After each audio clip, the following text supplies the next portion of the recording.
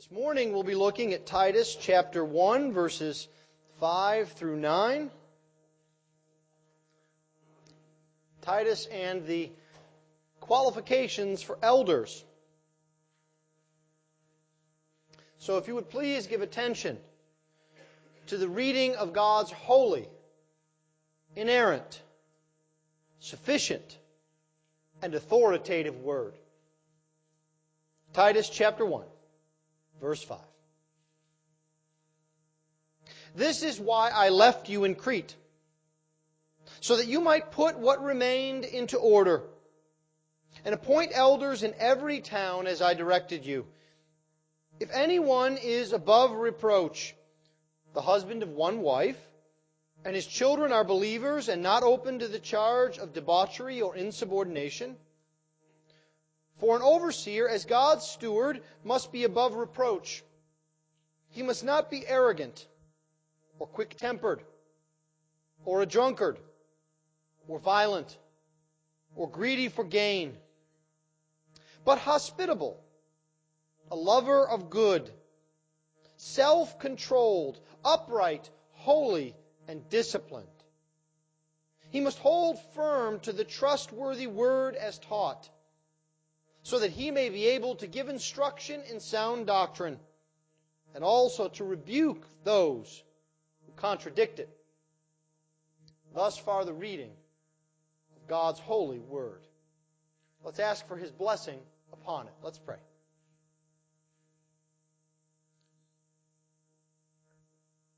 Heavenly Father, Lord, we ask that you would teach us from your word, that you would teach us in a way that changes us, that causes us to turn our minds toward you, that causes us to follow after you, that causes us to seek your glory and not our own.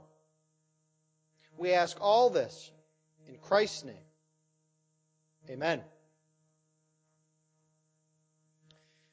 Well, if you have been involved in any sort of organization or group, you know the importance of leadership. We know the importance of leadership, that if we ever want to see things get done right, someone needs to step up to the front and make sure not only that he is doing what he's supposed to do, or she is doing what she's supposed to do, but that others around are using their gifts to their maximum potential as well. We joke in various contexts, whether it's homeowners associations or church context or at work, that the surest way to get something not done, the surest way to kill something is to send it to a committee. To a group of people where no one is clearly in charge, yet everyone thinks they're a bit in charge, and things just sort of lay there. I had an opportunity to joke that way myself because Presbyterians are well known for their committees. We were going to the General Assembly venue from the airport, and there were 5 or 6 of us that met to get into one of these transportation type vans. And we were standing around, and they told us to come in, and I joked, and I said to the driver, "You'll have to wait a minute. We have to form a committee to figure out how to load, and then a subcommittee to figure out order of people." But leadership really cuts through this. And what Paul is talking about to Titus here is the importance of leadership in the church, taking the people of God forward. Now, it is God's wonderful providence that we are looking at the qualifications of elders on the very last Sunday that we are taking nominations for officers. But it is also God's good providence that we're looking at it as the next text in Titus. Because oftentimes we look at these qualifications in Titus or in 1 Timothy in the context of, now we need to tell you what to think about officers so you know who to pick. And this text becomes kind of a checklist. We think about Bob or Harry and we say, is he above reproach? Okay, check. Is he hospitable? Had me over for lunch last week. Check.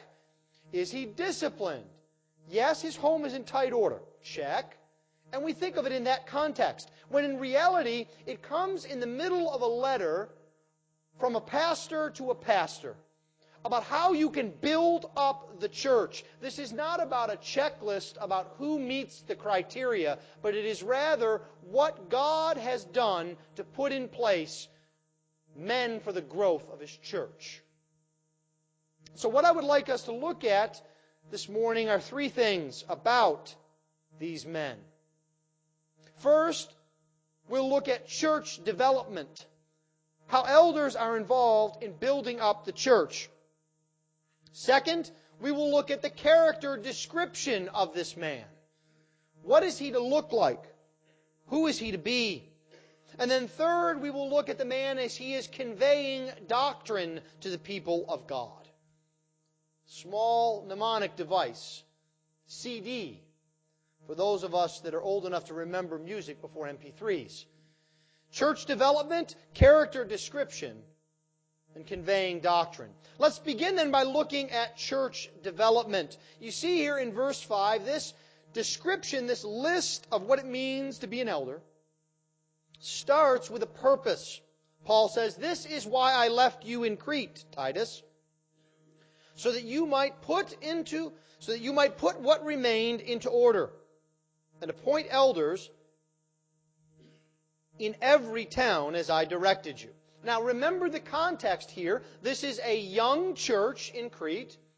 Paul perhaps planted some of these churches in some of these towns during the time after his first imprisonment.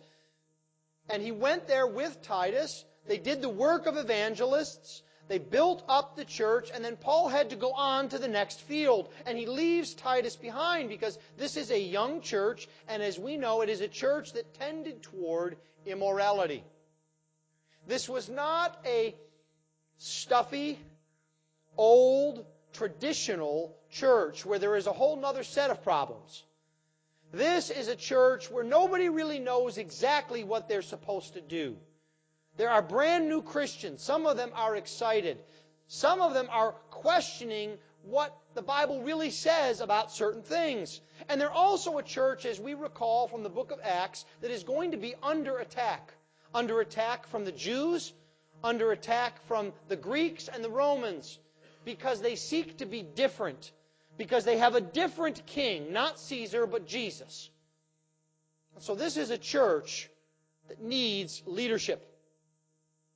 The second thing we need to remember here about leading the church is that the church has a purpose in the world. The church is the display of God's work. How do you know that God is at work in the world today? You know He's at work in the world today because you see Him changing lives, don't you? You see Him taking people that were addicted to substances, angry, wrathful, perhaps in prison, abusive, marriages that were disintegrating, children that were rebellious, and we see lives changed by the power of the gospel of Jesus Christ. Where do we see that? In the church. The church is a place of excitement. The church is a place of change. The church is a place of growth where we see families growing, marriages strengthened, the community affected.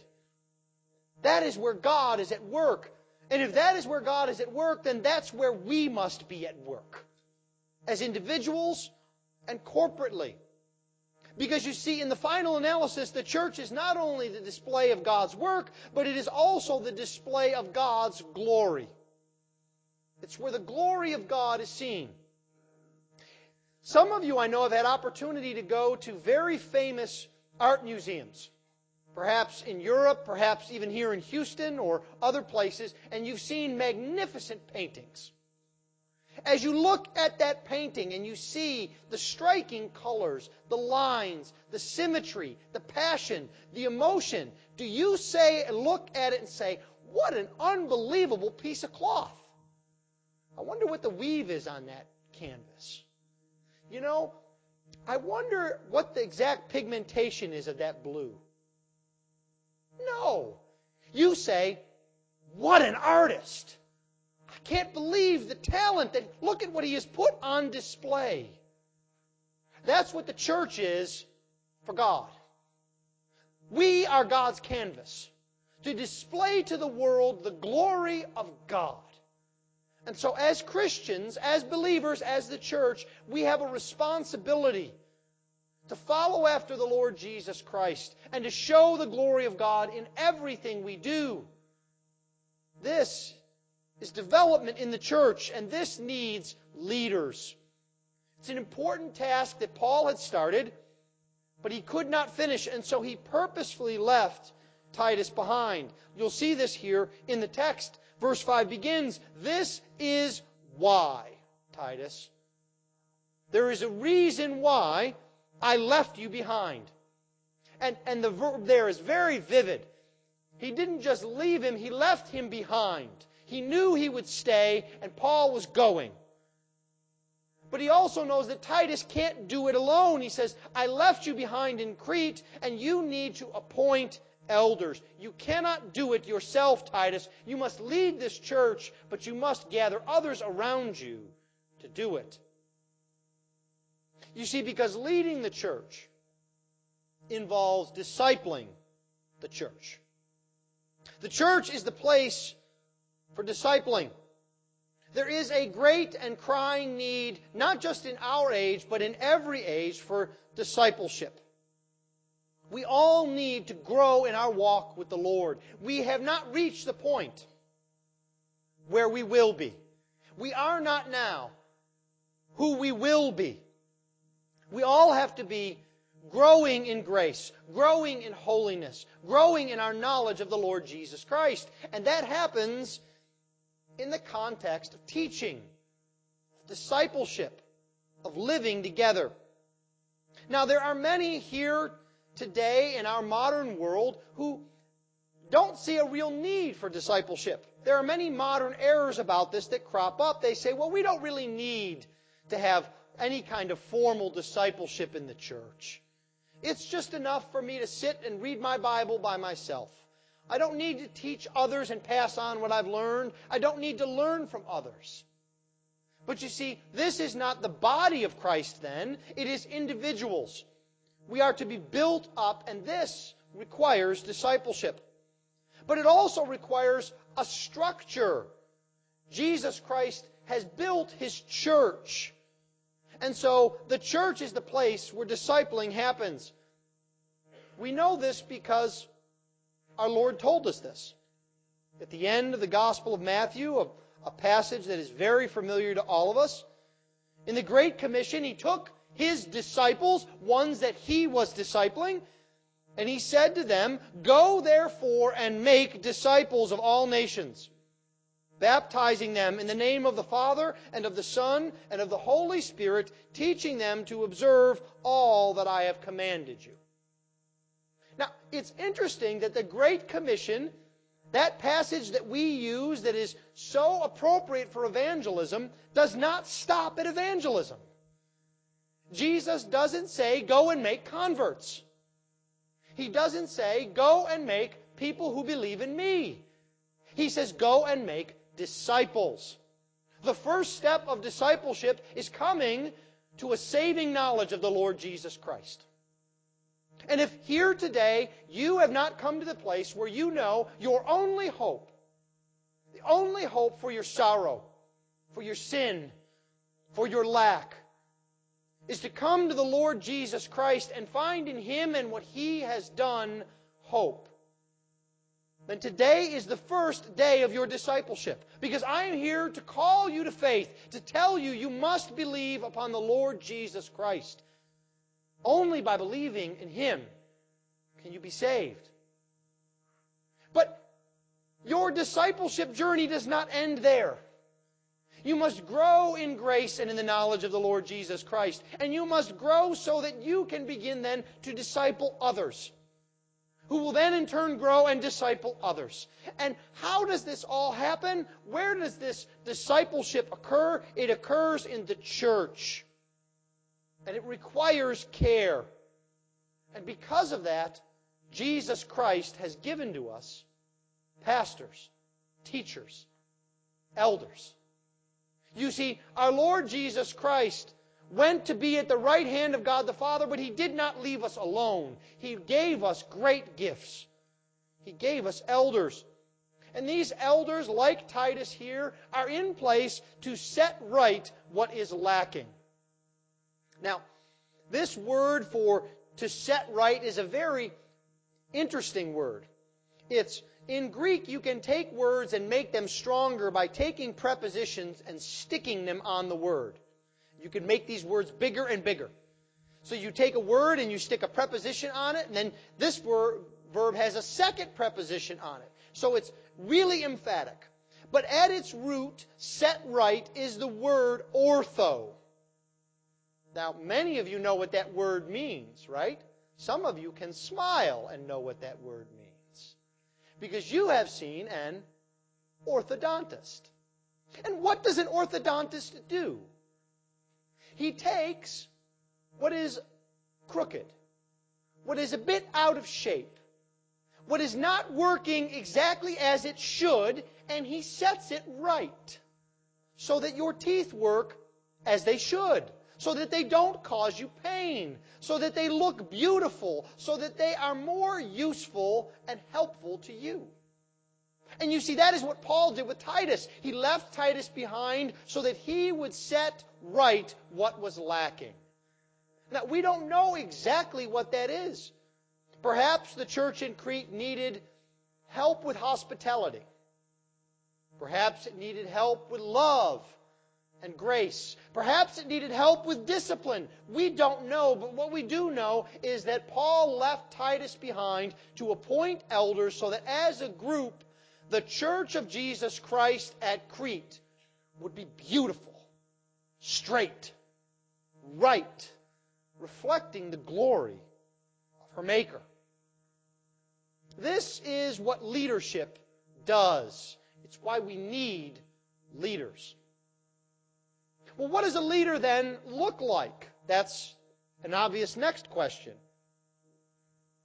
Paul begins then to describe for us what these elders, these men who have been left behind, who have been appointed, what they are to look like and be. And he does it by means of a character description. Starting in verse 6, he says, "If anyone is above reproach, the husband of one wife, and his children are believers, and not open to the charge of debauchery or insubordination, for an overseer, as God's steward, must be above reproach." Now, do you notice something there where I began and ended? There's a phrase that's used twice. Above reproach. That is what the elder is to be. Broadly speaking, he is to be a man above reproach. Now, what does that mean? Does that mean that the elder is to be perfect? No. Because if the elder was to be perfect, there would be no elders. There would be no pastors. There would be but one elder, he who sits at the right hand of God the Father, the Lord Jesus Christ. So it can't mean that. But what it does mean is an elder, a leader, must be above reproach. He must be someone who is marked by being a man of godliness. The phrase above reproach basically means that they are not one against whom an accusation can be made. So it doesn't mean that you will be known as someone who has always told the truth your whole life and you're perfect. But you're not the kind of person that people look at and say, "Don't believe what he tells you." I'm telling you, he is a bit of a liar. He's not a man who never loses his temper ever, but he is not someone that is marked out and when he walks in a room that says, "Whoa, stand back from him. He's about to explode like Mount Vesuvius." He's not someone that is marked, known by his accusations against him. Now, this is true in all of the categories we're going to look at in the next few minutes. He is above reproach in every one of these areas, in both his family and in his person, in himself. The overarching category is that a man is to be above reproach. Some translations use the word blameless, not to be able to have blame laid against him. And we begin by seeing the character of a man who is to be a leader, an elder, first in his family. Because you see, a man's true character comes out in his family, for good and for ill. Anyone can put on an act for an hour or two on a Sunday. It's impossible to put on an act 24 hours a day, 7 days a week, 365 days a year. And in your family is where a man has relationships, where he is not by himself, where there must be give and take, where he must lead, where he must serve. And so Paul says, first thing that you must look at is a man's family. And he begins first in a very interesting place. He begins in a man's marriage. Now you'll note, and I will not go into great detail, that Paul says that someone who is an elder must be the husband of one wife. Last time I looked, that didn't apply to women. They couldn't be husbands. He is to be a man of a certain character, and so elders are to be men. And as a result, I think often men look at texts like this, and then we turn to the book of Ephesians, and we say that a man is to be the head of his wife, that the wife is to be submissive, and the man is to be in charge. He's the one we are to look to. The wife should be 2 or 3 steps behind and to the left, and let's go forward. And yet Paul says the very first thing that you need to do when you test a man is you look to his wife. What does his wife think about it? How does his wife treat him? How does he treat her? The most important thing in an elder's life is his wife. Shocking, isn't it? Tells us something about the value of women in the church. And an elder here is to be the husband of one wife. We might term it this way, perhaps you've heard it, a one-woman man. Now, why do I say that? Because historically, some have taken this text to say, well, then an elder, if he must be the husband of one wife, he can't be single. But who's writing this text? It's Paul. Did Paul have a wife? No. And as a matter of fact, Paul said, I would that all could be single like I am and devoted to the Lord, but I know you can't, so therefore have a wife. So how could Paul be describing something that would restrict him?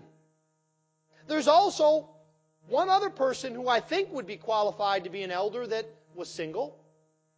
Our Lord Jesus Christ. And so we can't take that as our meaning here.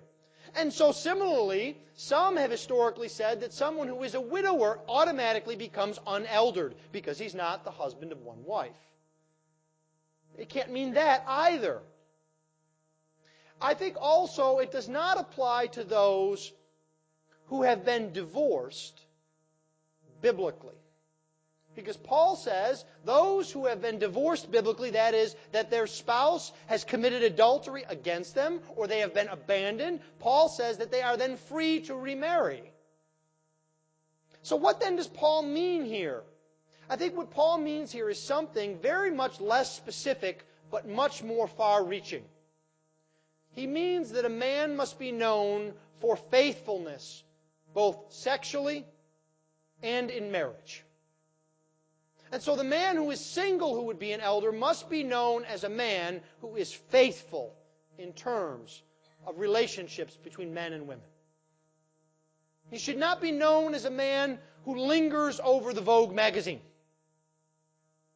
He should not be known as a man who watches the cable television show on very low volume late at night.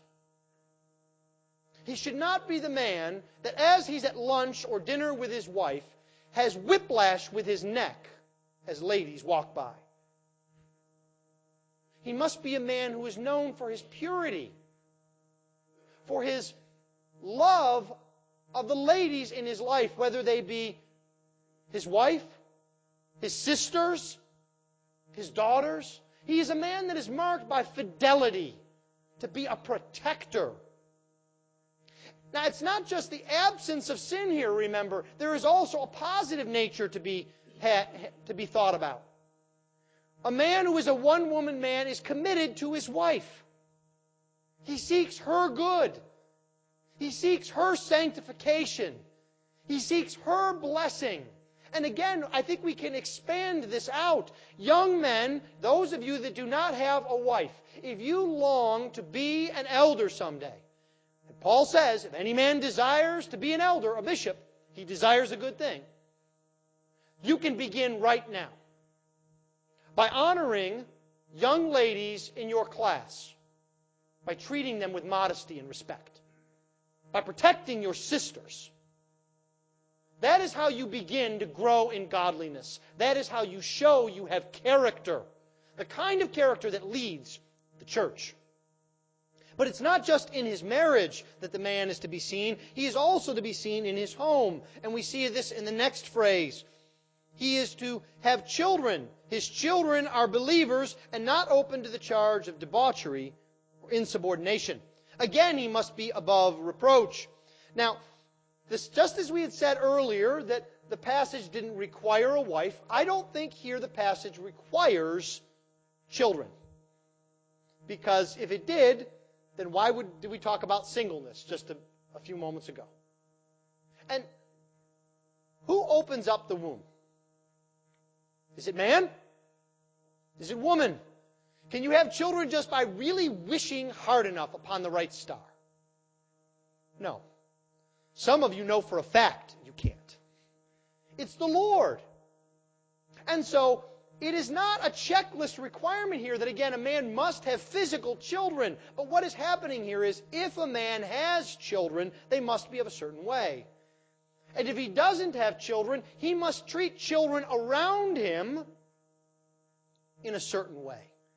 Just like the husband of one wife treats women a certain way. He is godly in his relationships to children. So, it's not just his own children that are in view, it's also the children that are around. Do your elders desire to serve and encourage in Sunday school, in vacation Bible school, in home visitation? This is what an elder is supposed to be. He is supposed to long to be around children and to build them up that they might be faithful. You may not realize it, but there is theological purpose behind the high five and the fist bump. It is a way to connect with young people,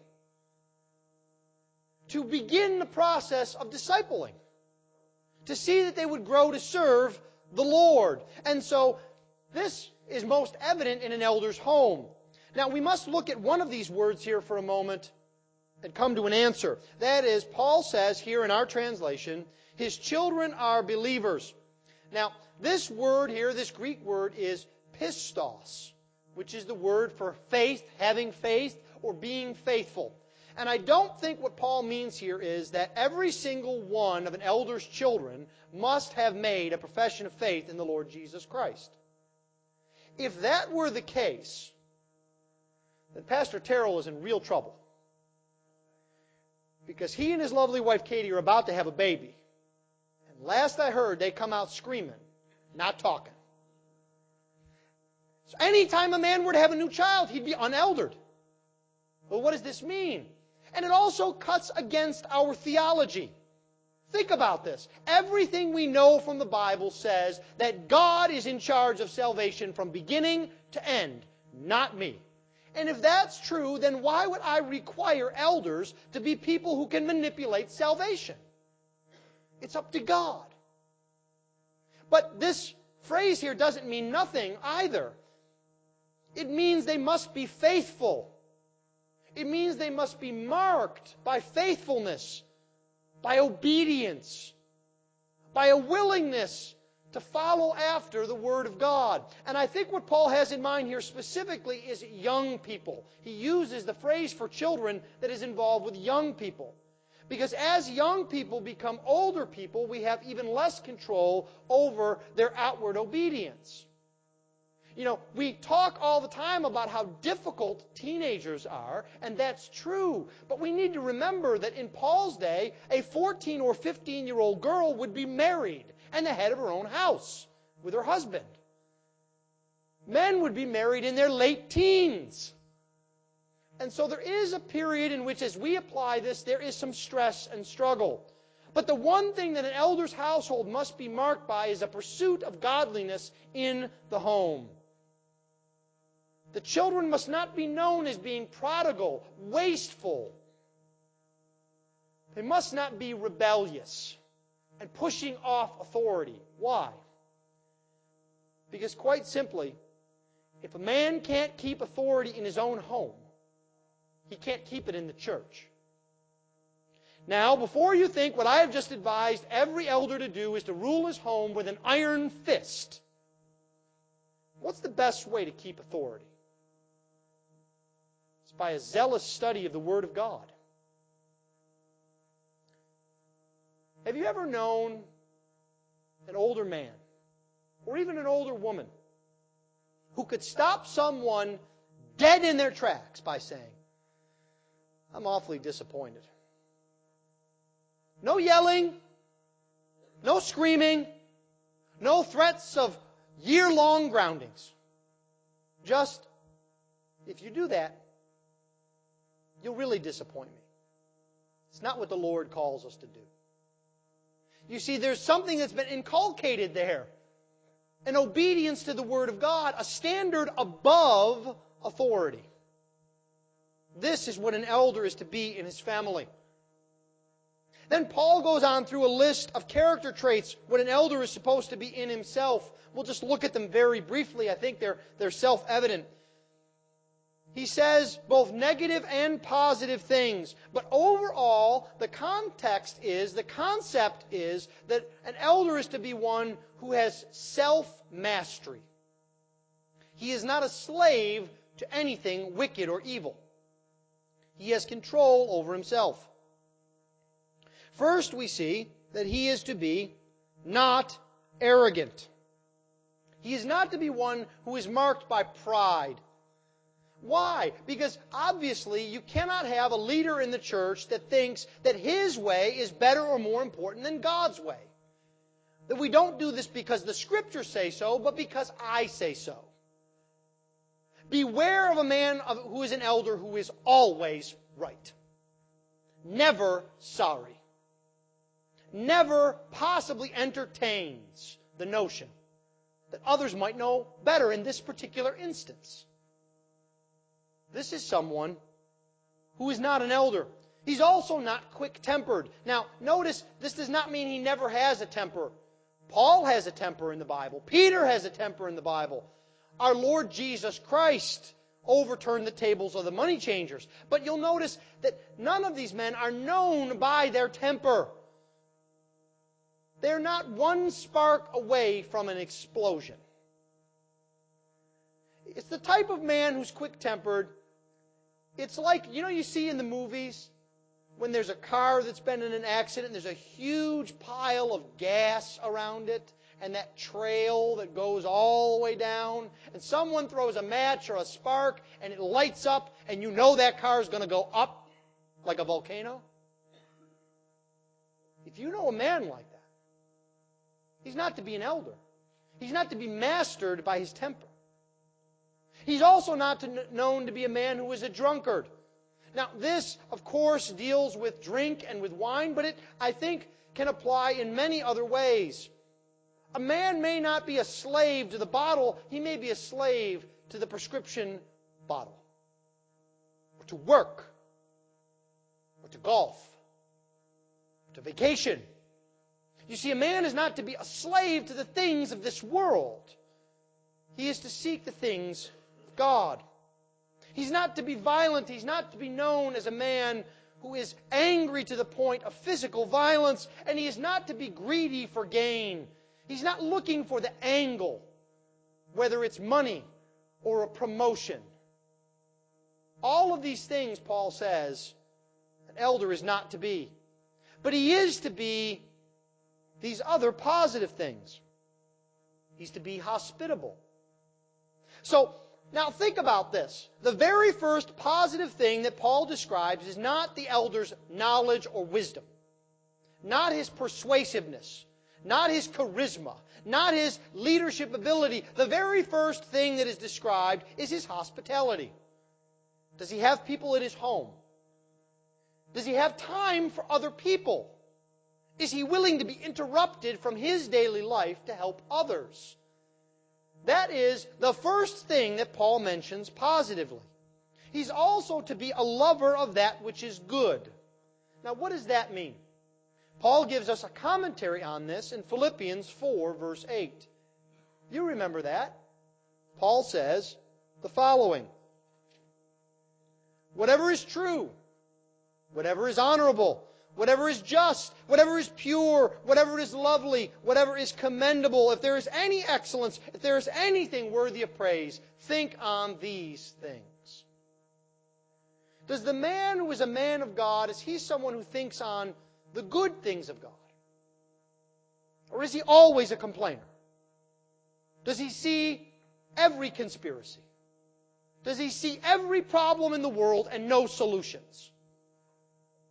An elder is to be a man who is a lover of what is good. He's also, Paul says, to be self-controlled and upright. He is to be law-abiding, thoughtful, prudent in what he does. He is to be a man under control, not known for fits of spending or anger or violence. He is to be a man who is holy and disciplined, devout with the Word of God, pious. And this last word, discipline, sums everything up in one package. He is to be a man who is under the authority of God, seeking to serve the Lord. That is who he is. But there's also something, finally, about what he does. He is to convey doctrine.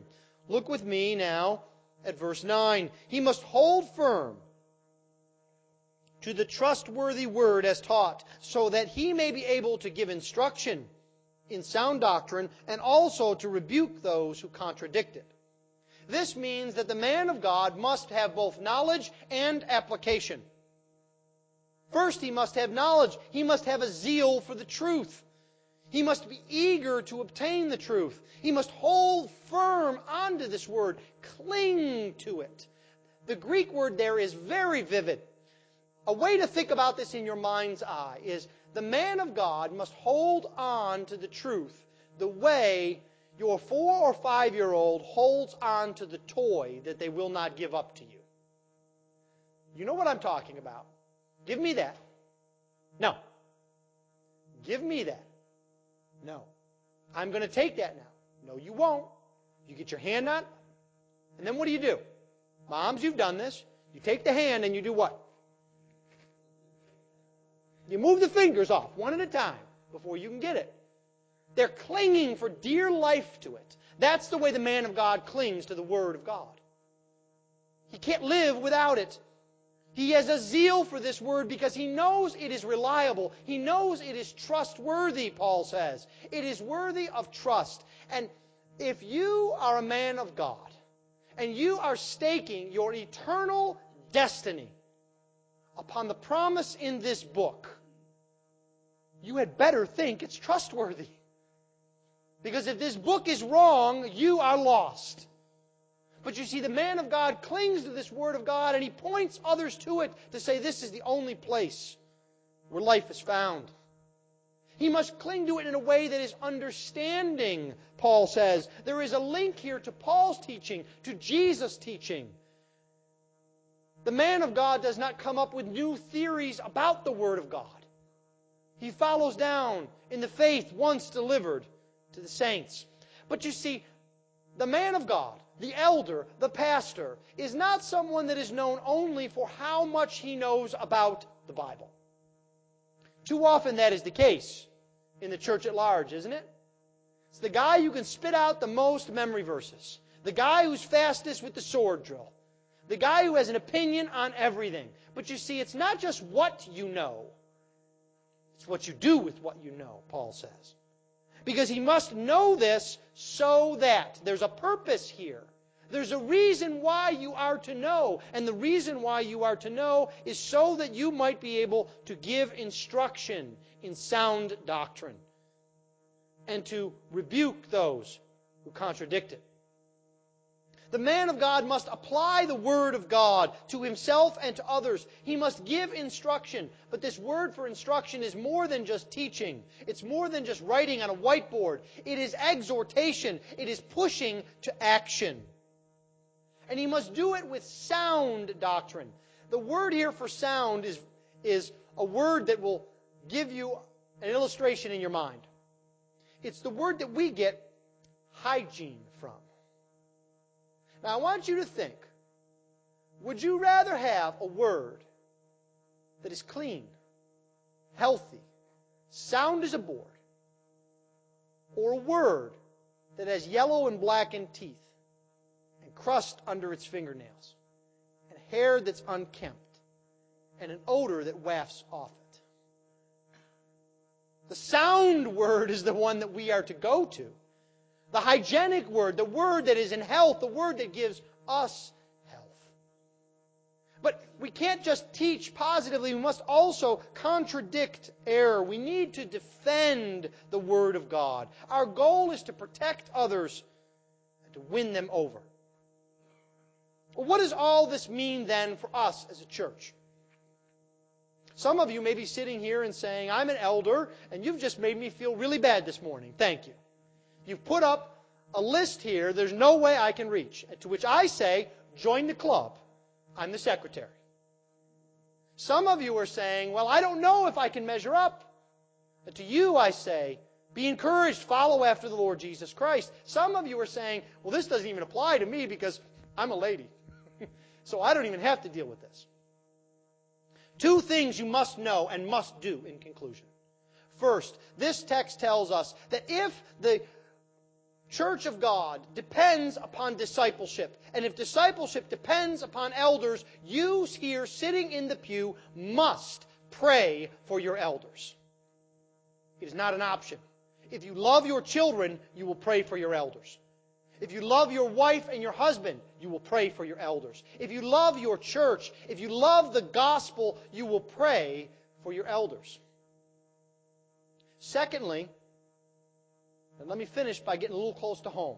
I'll move from preaching to meddling. All of these requirements, every single one, but the ability to excel in teaching is a requirement of every Christian.